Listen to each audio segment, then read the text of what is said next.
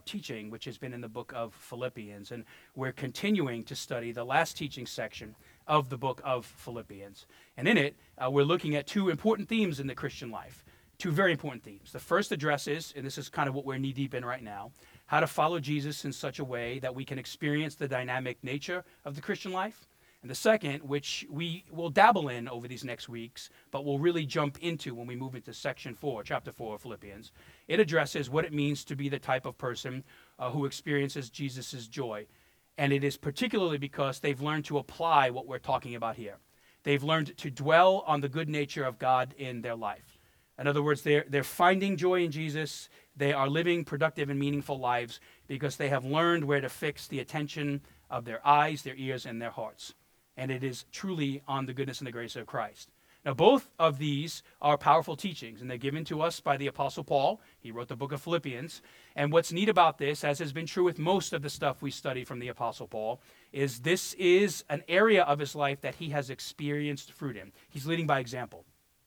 And this is why in our text today, Philippians 3:12, Paul tells us to look at him as an example in both of these areas, and how we follow Jesus and experience joy, and in chapter 4, obviously, how we fix our minds on what is true and right and noble, the things of God. And he tells us to keep our eyes on him, not because he's a proud man, because of things he's done in his own life. This isn't a self kind of, there's no narcissism here. Let me say this. Paul is really using his life as a conduit. He's saying, follow me because I'm following Jesus. Keep your eyes on those who follow Jesus. Let that be the example in our lives. He tells us to do this because he's done a pretty good job of keeping his eye on Jesus. Now, following Jesus is what we have been talking about, and it is what we will continue to teach on over these next weeks because it is critical to the Christian life. And if you're here for the first time, or maybe you've been gone for a little bit, there's a strategy we've been using all throughout the book of Philippians to address the things that Paul is teaching us. He is really giving us these profound and very terse statements all throughout the book of Philippians. He is pretty regularly giving us like one-liners, and this is sort of a one-liner. Super profound statement, and then he moves on to another idea. And what we've done is we've taken these statements, and we're trying to practically apply them. We're trying to spend a little more time in them by turning to the root of where Paul gets these statements from. These are truths that have shaped his life. And so we are bouncing around, and today we're bouncing back into the parable of the sower. What Paul tells us today about following him, keeping our eyes fixed on him, is a teaching, many places that Jesus gives us this truth, but this is a very profound one in this parable of the sower, the soils, and the Gospel of Matthew. This parable is important for our summer study because it gives us a framework to hang everything we'll talk about over these next months on.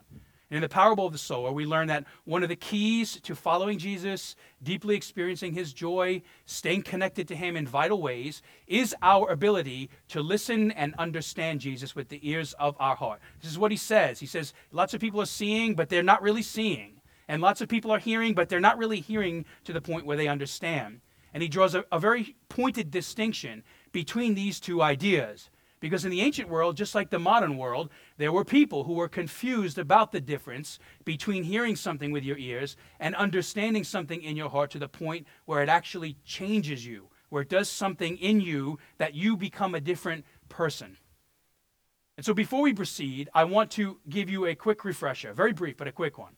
A parable, since that's what we're studying here, is a story or an analogy meant to reveal a heavenly truth through an earthly reality.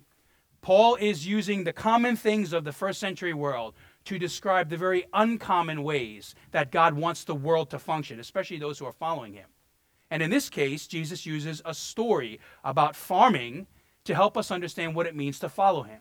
And he shows us how central our ability to listen to the word of God is to that task. When Jesus talks about how seed is hitting soil, what he is talking about is the very thing that God has given us to know him very deeply. Lots of tools he's given us. But his scripture is a very primary one, a foundational one. He says, listen, it is important that when you hear this stuff, you actually understand it to the point where you wrestle with it and try to orient your life around it. That's why Jesus says in verse 9, sort of the capstone of this whole teaching, whoever has ears, let them hear. And according to Jesus, there are 4 kinds of soil. We're looking at the third one today. Soil, or hearts, you might say, in this world that God's truth regularly falls on. And only one of them is truly fruitful. So 3 weeks ago, we looked at and first learned about the hard path. Some human hearts are like soil that is packed down so hard that God's truth cannot penetrate it, meaning they are so resistant, fiercely resistant to the things of God, that they have no place for him in their life. 2 weeks ago, we looked at the second soil Jesus talks about in verse 5, the shallow soil or heart. And you might remember the somewhat humorous story I gave you about the cannonball Christian. This is a person who hears about Jesus, jumps into the pool of faith immediately without thinking through anything, counting the cost or recognizing the significance of their decision. And much like a shallow planted plant, the sun rises, troubles in life come, and it's a vapor. Faith just disappears. They're in Jesus on Tuesday and in Mormonism on Friday or something else in life, secularism, whatever it is. They pursue a different ism. It's a constantly moving puzzle piece in their life. It's here and there and it's everywhere. Today we examine the third soil. And the thorny soil is what we're talking about today. It's about a person trying to follow Jesus with a divided heart. With each soil, there's progressively, you might say, a little more sticking than the last, but still not enough stick to actually have that perseverance that we talked about at the very beginning of this, a permanency in Jesus that can withstand all of the elements of life. And so as we continue on in this summary behind us, let's listen intently with the ears of our hearts and really consider carefully the type of heart we want to have when it comes to how we respond to God's truth. What Jesus is saying here is, think about the way you listen to the words of my Father in heaven and ask yourself on a regular basis, how is it you are or are not responding to them? And this leads me to the only truth I want to share with you this morning. You guys are probably saying this has been like the same point for 4 weeks, and it is the same point because there's only one main idea here. In this parable, Jesus challenges us to consider the way we respond to God's truth in our everyday lives. And I want to reread a section of Matthew so it's fresh in our minds. Matthew 13, 3-8. Then he told them many things in parables, saying, a farmer went out to sow his seed. As he was scattering the seed, some fell along the path, and the birds came and ate it up. Some fell on rocky places where it did not have much soil. It sprang up quickly because the soil was shallow. Verse 6, what we're studying today. But when the sun came up, the plants were scorched and they withered because they had no root. Verse 7 is what we're studying today. Other seed fell among thorns, which grew up and choked the plants. Still other seed fell on good soil, what we'll talk about next week, where it produced a crop, 160 or 30 times what was sown. Whoever has ears, let them hear. And so simply put, the third soil here teaches us that we should be careful to not follow Jesus with a divided heart. Weeds and a viable crop. That's the analogy Jesus is using here to describe our faith. And in verse 7, Jesus tells us, some seed or truth fell amongst the weeds and the thorns. And it grew up and it was choked out, right? These healthy plants grew, but eventually were choked out. The life was choked out of them by thorns and thistles. And what he says in verse 22, remember, this is one of the parables where Jesus defines everything he's saying. So if we fast forward to verse 22, he says, this is the person. This is kind of indicative of a person's heart. This is the person who hears God's truth, but then over time, gradually lets the worries of life and the deceit of riches and pleasure, we'll get to that here in a few moments, choke the life out of their faith and followership of Jesus. In other words, they start really, really strong. And over time, the common things of life begin to chip away at the very uncommon grace God has shown them, to the point where it drives them away from Jesus. Now, if you've ever tended a garden or even had a lawn to take care of, you likely know that thorny plants, weeds, are very hard to get rid of. And some of them are very sneaky. Sometimes, I've noticed this in my yard, there are things that actually look like real grass, but they are not grass. It's imposter grass, weed that looks like grass, but isn't. And you might think, oh, that looks healthy and green, but the truth is it's not. There's a weed there that is subtly undermining the health of the crop you're trying to grow. We have a whole industry in this country that has sprung up around this reality. We have companies like Roundup, it's sort of like the nuclear option for weeds in our yard. They sell these chemicals to us so that we can kill this stuff. A lot of us, especially if you have St. Augustine grass here in Florida, which is the worst grass on earth, it just is like it attracts weeds constantly.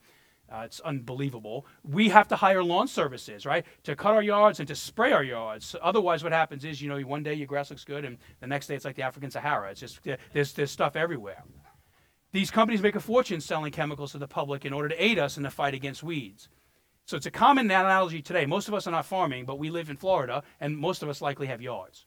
So to truly destroy a weed, a person has to remove them at the root. Pluck a weed and get it at the topsoil, and your weed will be back there in a week. You have to remove it at the root. And so farmers in Jesus' day dealt with this same reality, only they did it on a much larger scale because they were managing entire fields of crops. And their livelihood was dependent on this. Eating throughout these seasons and selling this stuff to make a living. This was a pretty serious problem for them. And so they would often plant their seeds in late fall or winter, which would lie in the fields until the soil warmed up and the spring rains watered the crop. Remember, we talked about this a few weeks ago. When the spring rains came, first fruits popped quickly, but because they were shallow seeds, those grew more quickly. They were shallow seeds, but they died very quickly when the sun scorched them because they didn't have a strong enough root. In connection with that, it paralleled with that fast-growing early growth, which never makes it, weeds began to grow. But the funny thing about weeds is that unless you examine your grass or your field closely, at the beginning of new growth, it all looks the same. When my yard is cut, for 2 or 3 days, it all looks good. But around 3 days or 4 days, what happens is I notice stuff grows differently. Stuff is growing more quickly. You can't see the weeds immediately, but they're there. And so as a farmer's crop grows larger, the thorny weeds are easily identified. They start to see what they're growing and then what they don't want to grow. And if left unchecked, in a matter of days, just like in our yards today, thorny weeds can overtake the crop. They can begin to rob the moisture and sunlight that our plants need, our grass needs, our crops need to grow. According to Jesus, the problem here with this soil is not that it's shallow or hard, what we've talked about. It's that this is a soil that has a lot of potential. The problem is it's infested with weeds that, if left unchecked, will choke the life out of the good that could grow. That's the key word here. Something really good can grow. But if we let the weeds in life destroy that good crop, stuff that we don't want to grow starts growing. Let me give you an example of this. I grew up in Brooklyn, and we lived in a 4-story apartment building, and we never had a lawn. I mean, grass, like, we had pictures of it on our wall. There was nowhere where I lived. It was like an anomaly to us. And when my family moved to Florida in the 90s, they bought their first house. They still live here in New Smyrna. I was down visiting them yesterday, so this story is sort of relevant to me. It's a super small house. It's like 1,000 square feet, and it's got a medium-sized lawn. And I'll never forget the first time I actually cut our grass, because that was literally the first time I ever cut anybody's grass. And the story went like this. We were in the house a couple of weeks, and as you all know here, grass grows pretty quickly. In a week, your grass can grow 4 or 5, sometimes 6 inches during the summer. And so my dad went out to buy a lawnmower, the first one I had ever seen, he said, to remedy this issue. And I'll never forget how it was given to me and how I was given my first lesson in mowing the grass. Now, I've talked about my father here before on rare occasion, but you have to know something about my father, who I just spent the day with yesterday. Before proceeding, you have to know he is cut from an old school Italian Brooklyn mold. And that is a nice way of saying he's not much for using words. And when he does use them, they are accompanied, always accompanied, with an immense amount of impatience. That's how he speaks. Everything is frustrating and a mega problem, and the world is going to end. And so he says like 5 things, and you're like, man, I'm freaking out now. What's going on? That's the way my dad works. So the story I'm telling you, it took place in under 30 seconds. And I was standing in my backyard, and my dad walked up to me with this thing called a lawnmower. And he said, I'm quoting, Anthony, here, the grass needs to be cut. And I looked at him for a moment and processed that, and then intently examined the mower, because I'm not kidding when I say this was the first time my hands had ever laid hands on a lawnmower. And I didn't know what to do with it. And so I observed a few things. First of all, it was obvious, it was silver. That made sense to me. It had a huge handle protruding from it, and it had the word Sears Craftsman written on the side of it. Now pay attention here, because this is the lesson part of the story. And if you blink or breathe, you'll miss it. After looking at the mower, I said to him, okay, how do I use this thing? And my dad looked at me, again I'm quoting, and he said, pull the string and figure it out. And then he turned around and he walked away. And as is always, I was like, hey, Dad, good talk. Nice to have the dialogue here, you know. It's always meaningful and robust when we talk. He's like 6 words and move on. And so apparently the mowing lesson had ended at that point, and that was clearly the world's shortest mowing lesson. And I just did what he said. I pulled the string and pressed every lever and figured out what was going on. And within about 45 minutes, I was cutting grass. Now, today, some 20 years later, I've cut a lot of grass. And over the years, while cutting grass, you start to learn things about grass. I learned things about his grass and eventually mine. I started to notice something, that within a day or two, certain parts of the grass would grow very rapidly. Certain stuff pops up quickly, while the vast majority of the grass grew at a much slower pace. The fast growth is deceiving. In every one of these soils, the fast growth has the high potential to be very deceiving.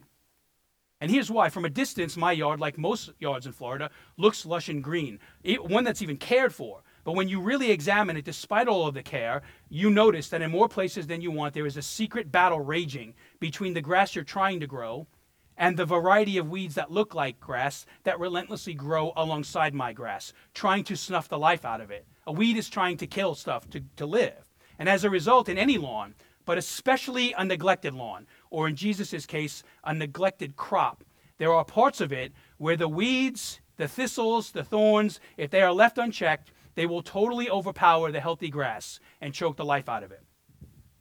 Now, this is the faith picture Jesus paints for us with the thorny or the weedy soil.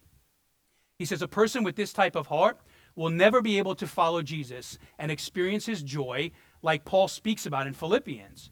Because like that grass-weed battle, something is happening that you cannot see, at least at the beginning.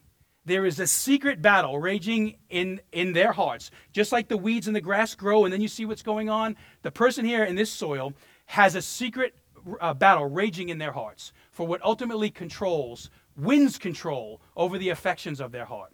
Simply put, this is the person who claims to love Jesus. And in some cases, this is very sincere, but also loves a great many other things in their life as much and at times even more than Jesus. It just takes a little time for the newness of faith to wear off before those other things begin to resurface themselves. And consequently, Jesus says this person will never truly experience him the way they were meant to, because they're trying to follow him with a deeply divided heart.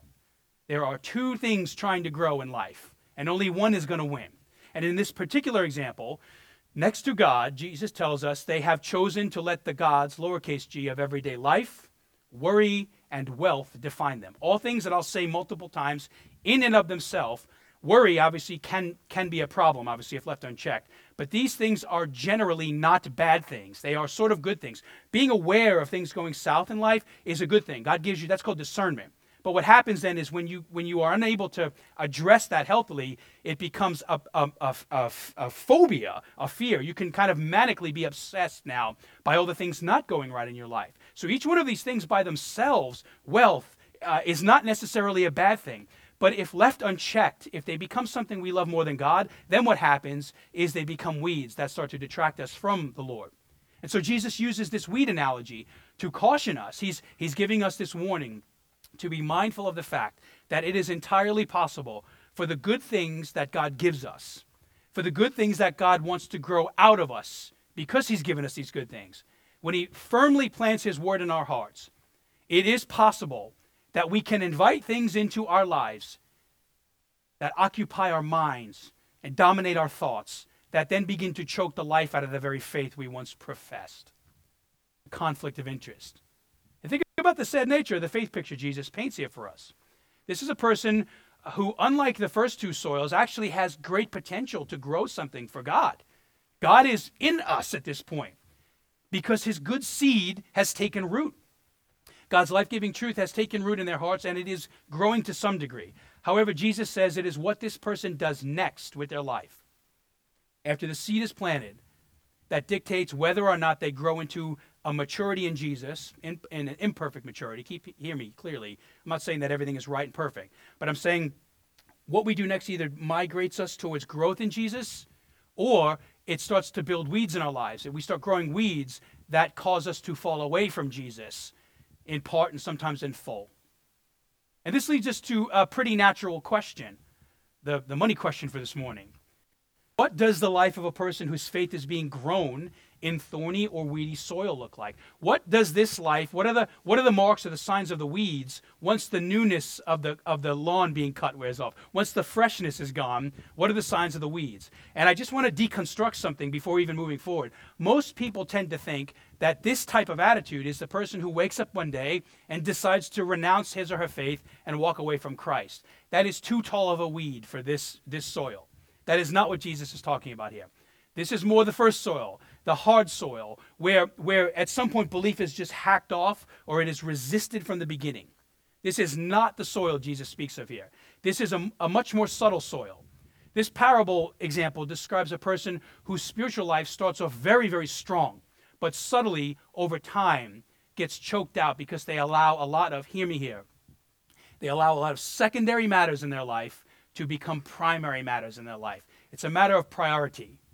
And sometimes these secondary matters, here's where this gets tricky. You're going to notice when I talk in this section that I'm actually not talking about like the David and Bathsheba types of sin here. That's significant. We can invite stuff in our lives like that can wreck us, no doubt.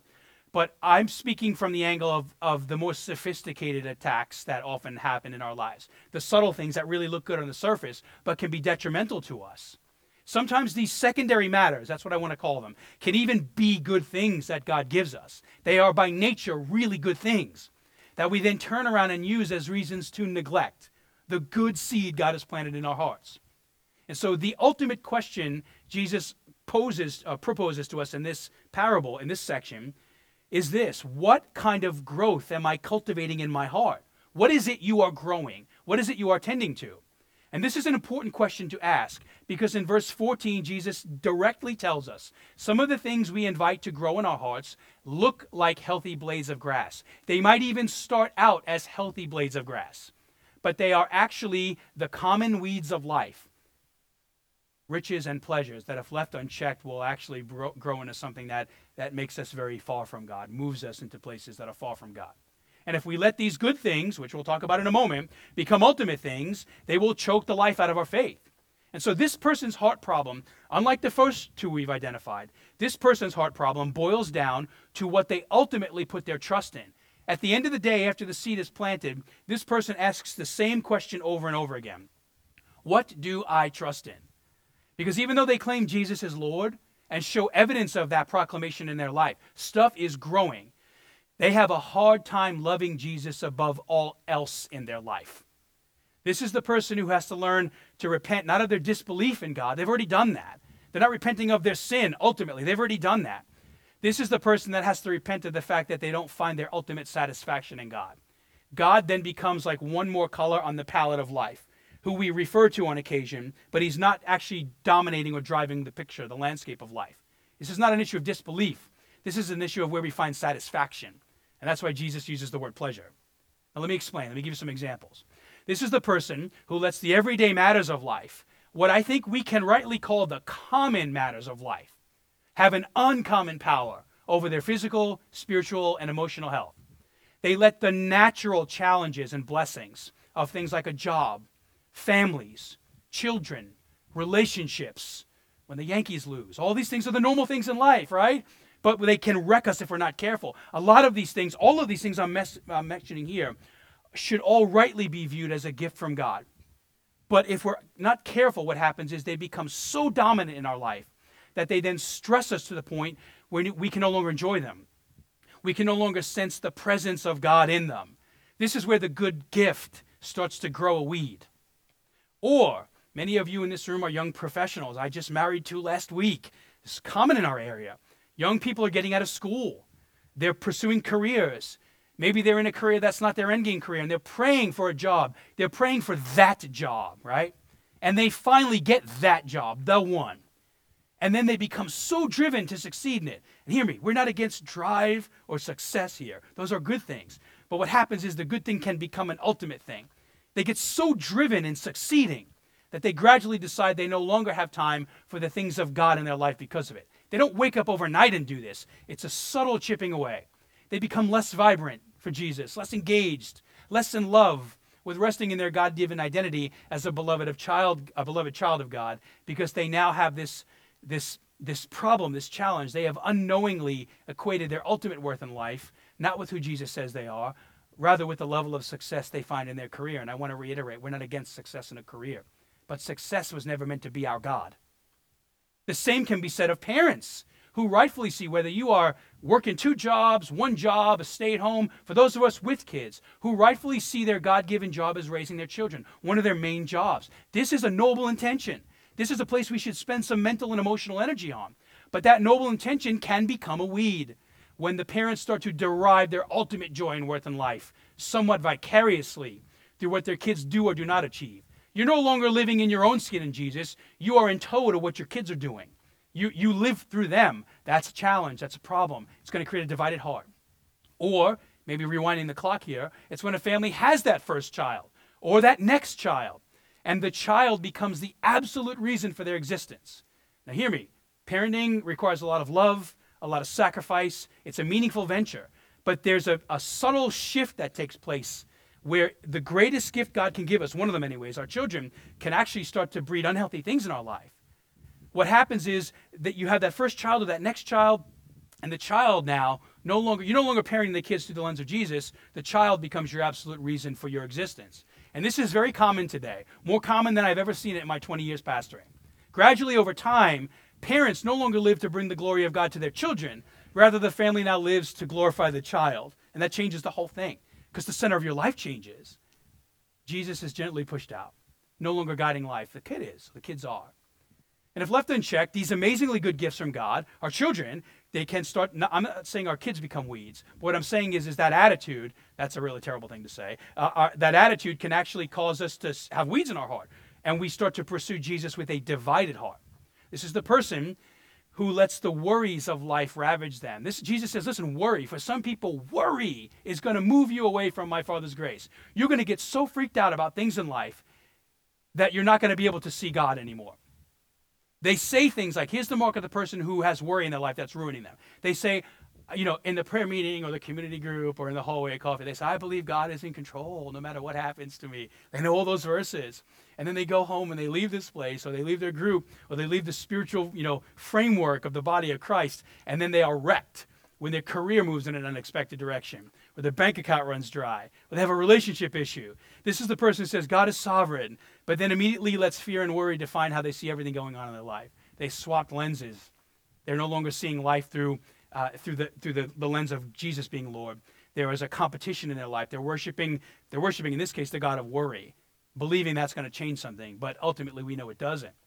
And what's interesting about all of these examples, and a slew I didn't mention, is there is a great and growing irony in this truth that Jesus teaches us about today.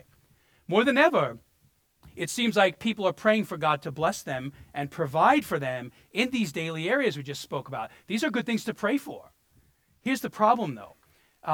At times when God does provide these things, if your heart is in this soil, some of us will then turn around and use those good gifts God has given us to casually walk away from him.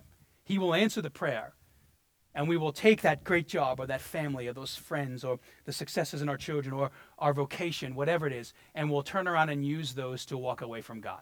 They become the God in life. That's the divided heart. So the bottom line here is this is the person who really believes God is real. They do believe this, but they can't seem to trust in him long enough or dwell in him or on him long enough for God to bring peace to their life and their soul. This is the person who, above all else, Jesus says they start living for earthly pleasure, personal pleasure, which is a very common issue in a leisure-centered area like the one we live in. And I want to say something very briefly but important about pleasure, because this is sort of the summation of everything Jesus is talking about here, at least in this section of the parable. Although the Bible never says that pleasure is in itself evil, like pleasure is not condemned in the Bible, because pleasure is actually, according to God, a gift he's given us. God has created pleasure. There can, however, be forms of pleasure that are unhealthy. There are forms of pleasure that we sort of take what God gives us and then twist them to where they become selfish pleasures. And that's the type of pleasure Jesus speaks of here. God wants you to be happy. God wants you to find meaning in your life. God wants you to find pleasure in all the things I've talked about. But he doesn't want those pleasures to then rob us from the ultimate pleasure we have in life. And that's our pursuit of him. What tends to happen here is the spirit of pleasure, that's what I'd like to call it, in today's world, is what is questionable. Because it revolves around this insatiable desire to be personally pleased all the time. Contrary, very contrary to the way Jesus lived his life and the way he calls us to live our lives. A great many people on this earth today believe that all the other people on earth were put here on this earth to make you happy. Some people walk around life thinking that, like they look at the world and say, you exist for me. When Jesus says, no, we should look at the world and say we exist for him and for the people around us, to provide them with experiences that really cause them to think about the long-term nature of their life, not necessarily the selfish nature that we can pretty easily migrate into.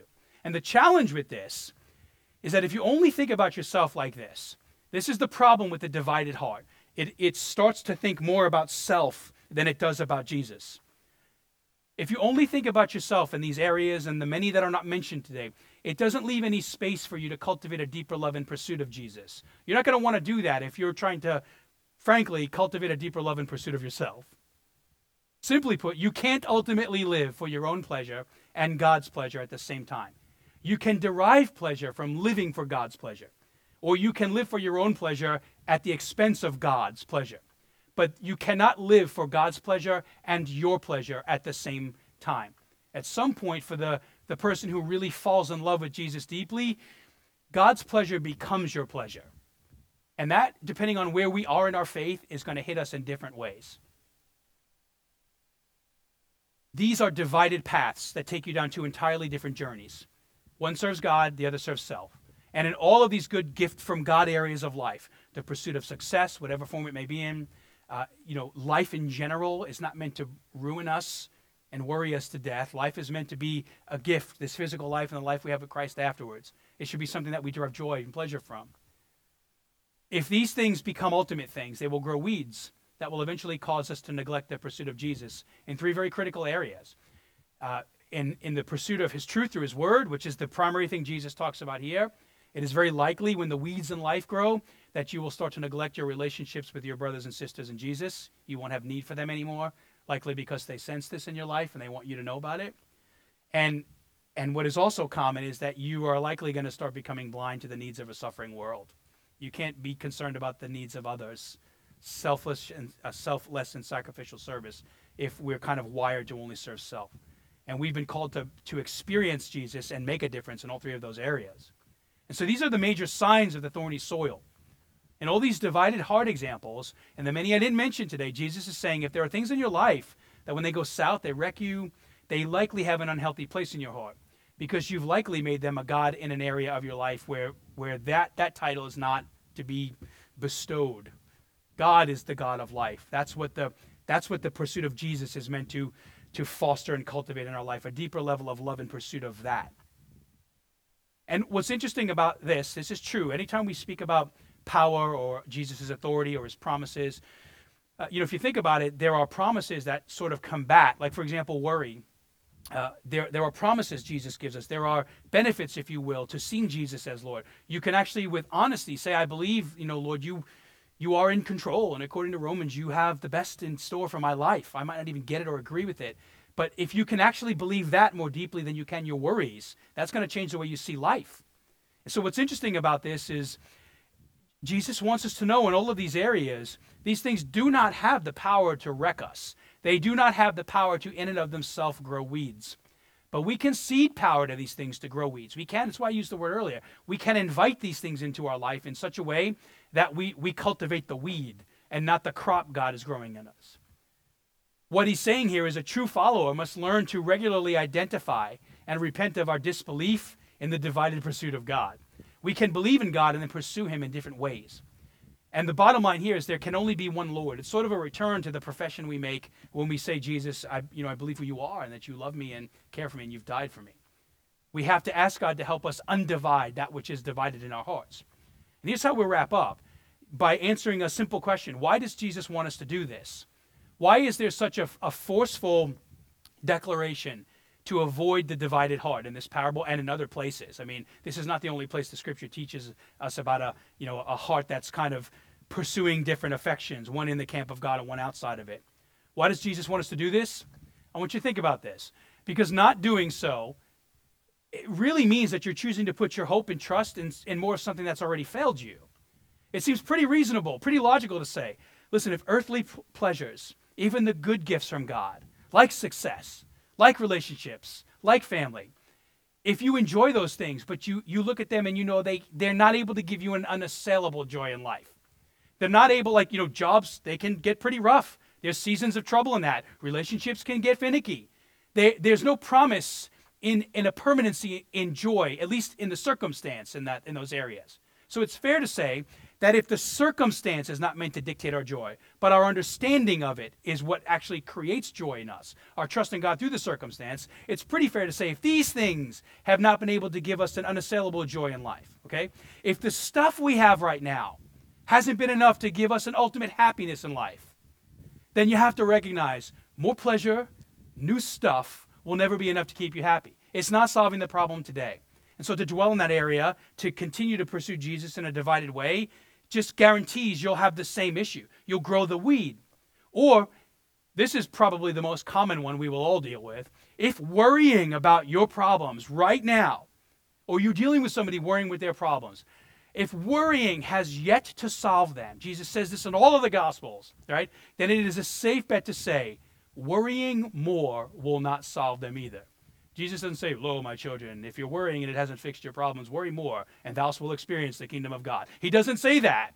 He tells us to divert our attention, to remove the dividedness of our heart, and to pursue trust, to pursue Jesus, to focus and to dwell on him. That changes the way we see circumstances and will likely begin to blunt the sharp edge of worry. These are the weeds dividing the heart, and they oftentimes keep us from God's grace, truth, and promises. They keep Jesus from rooting more deeply in us, which is the whole point of this parable. How do we experience Jesus in more deep and meaningful ways? How does he root in us? Well, it starts by us mentally and emotionally recognizing what he has said.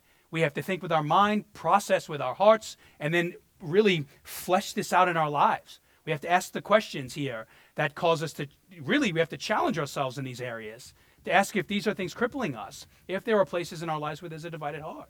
And so as we move to response time, please know, each week I close by reminding us that there is both warning and encouragement in this parable for all of us. In each one of these places, Jesus cautions us about something, but then there's a positive something that comes out of the warning. Think about this. A divided heart, much like the other hearts, a divided heart is a common reality in our world and faith. You don't just have to be a Christian to have a divided heart in life. But if you are a Christian, you have to know, while this is a common reality in our world and our faith, it is not the reality God wants for you or for me. He doesn't want us, teetering in 2 or 5 or 10 camps. He wants us focused on him. He wants us following him. And something great happens when we can do that. First of all, you start to recognize the promise here. Why is it that we can pursue Jesus with a whole heart? We just sang about this because we have learned to dwell in his grace. God gave you his son and his truth so you could become a fruit-producing crop. He didn't tell us this stuff so that you could say, the weeds, I want to go that route in life. That's not why he gives us this stuff. He doesn't want your life to look like a field of ravaged by weeds. That said, though, you have to know, in the farming analogy, to experience this reality, you have to make time. You have to cultivate a little bit. You have to take time and make time to cultivate and nurture your spiritual life by studying Jesus' gospel, by getting engaged in community, right? Studying Jesus' gospel means you're in the Word. Next week, we're going to lay out for you guys a Bible reading plan for the summer. It's in process. We're going to put the final touches on it this week. But we want to challenge all of you. I want you to be thinking about this. To read, I want our whole church to read through the Scripture in a unified way over the summer. This will last far beyond the summer, but it's certainly going to begin here. We want to call your attention to God's truth in the Word. We want you to think about what it means to cultivate your life in Christ by getting connected in community. A community group, or just in a more meaningful way, plugging in with other people on the same journey as you. And we also want you all to think about this summer, whether or not you have found and are functioning in your role for Jesus' mission in our world. If you want to know how to have an undivided heart, it is to start pursuing the things of God in more meaningful ways. And what you'll find is once you taste of God's pleasure, it is a pleasure that trumps all pleasure. That's why I say you can start to experience God's pleasure as your own, and his priorities and love and care in the world become your own. There's something really powerful when that happens. And so this morning, as we move into response time, ask God to show you the places in your heart that are divided. Be honest with him about that. He already knows them, and we all have them. Let's just go before the Lord and say, Father, where are the places where there is major division or the bone and sinew kind of division? They're so subtle we can't even see them yet, but we need the grace of the Holy Spirit to communicate these things to us and to point them out. And I want to ask you again, as I've said every week, to process this truth with us over these next months by faithfully worshiping with us each week. In this room, if you can't be here, by listening to this stuff online, don't just let this be, 40 minutes in a sermon and you move on. Let this be the kind of thing where we are going to dig deeper into this reality over these next months. And I pray that you will use the other 6 days of this week to do the same. The closing section of Philippians is powerful, and it has the ability to deliver the promise that Paul told us in the very first chapter. If we want to know the joy of Jesus, the summary of how we begin to do this takes place in these 2 chapters. And as you prayerfully do both this morning and throughout this week, ask yourself, when it comes to understanding God's root in your life, what is Jesus saying to you, and what is it that you are going to do about it? Now pray with me. Father in heaven, thank you for this morning. Thank you for a time of worship. Thank you, God, for a wonderful opportunity to think through, to pray, and to process what your Son has told us here. It is our prayer this morning that in all areas we would genuinely focus on you right now. It's somewhat ironically, we live in a pretty busy and distracted world. Some of us will leave this place and life will resume. That can be peaceable for some people and not so peaceable. But what we ask right now is that for these moments we have, start in us a trajectory that allows us to fixate our eyes on you, that allows us to dial the ears of our heart into you. Let us listen intently.